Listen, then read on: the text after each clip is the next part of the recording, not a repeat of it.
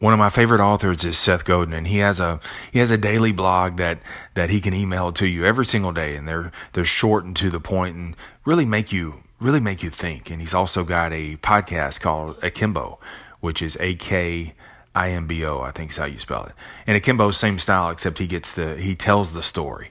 Again, it's one of those that's short and to the point and really makes you think. But he uses a term a lot called wabi sabi. And now the first time I ever heard the word wabi sabi, I of course I relate everything to food, so I thought it was that green paste that comes with your sushi.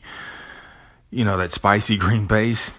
No, that's wasabi. This is wabi sabi. And wabi sabi it's the Japanese view of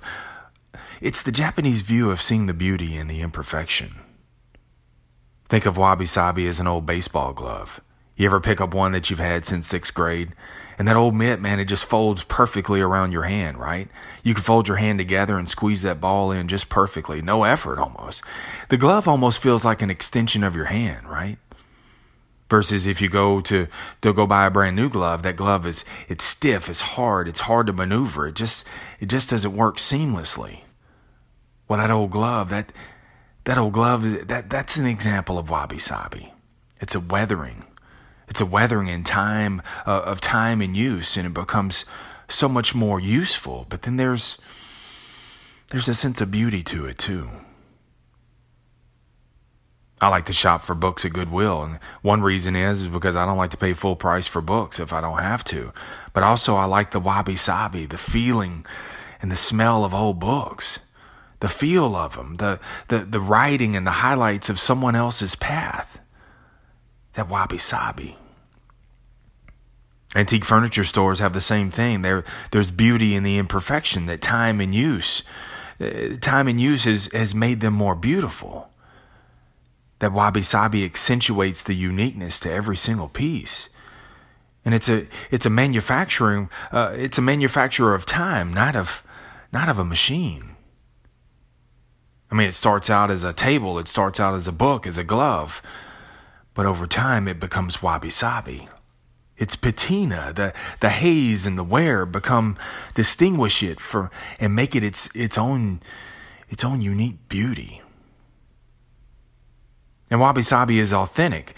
It's got authenticity to it, and it's also got 3 simple realities, according to Richard Powell. And those 3 simple realities are wabi-sabi are this. The realities are nothing lasts, nothing's finished, and nothing is perfect. Sounds like I'm talking about you. I'm talking about you, not that you're an old catcher's mitt or old musty smelling book. No, wabi-sabi. The beauty in the imperfections. The reality that nothing lasts, nothing's finished, and nothing's perfect. Everything's in transition. Nothing lasts. You've heard me bang this drum all the time, and I'm going to keep banging that drum because what you're going through is just that. You're going through. It's not going to last. It may be heavy at times, but it's not going to last. That's true in tough times, but it's true in good times too. That doesn't last either. Everything's in a state of transition. Success isn't something that it's set it and forget it. No, there's going to be peaks and valleys. There's going to be highs and lows, and you need both to appreciate both. You need the highs to appreciate the lows and the lows to push up to the highs. You need both. You think about wealthy people and rich people and famous people, and you think none of them have problems. No, they do. They do. You think they don't bottom out? They do. You think they're not filled with self-doubt? They probably have more self-doubt than you do. They are. They are. But they understand this, the second part, that nothing lasts, but nothing's finished either. You never arrive. You never arrive. You're never done. Because if things are always changing, you must too. You're part of the things. I know that you get tired. And yes, there will be time that you need to rest. But also, what are you getting up for?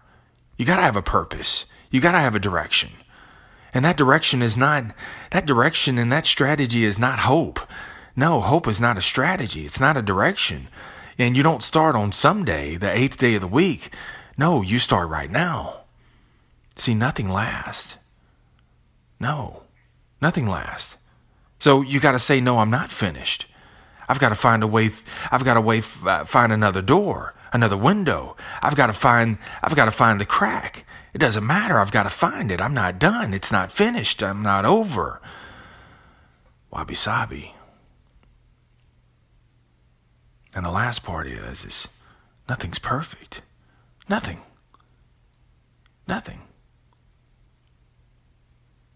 Your relationships, your parenting, your savings plan, your writing, your selling, your diet plan, all of these things, nothing is perfect. So you know this. So stop looking for perfection. It's not going to arrive. It's not about that. Perfect's what is. It's what is right now. That's perfect. It's wabi sabi. The beauty in the imperfection. Saying no, it could be better. So today I make it better. Not perfect, just better.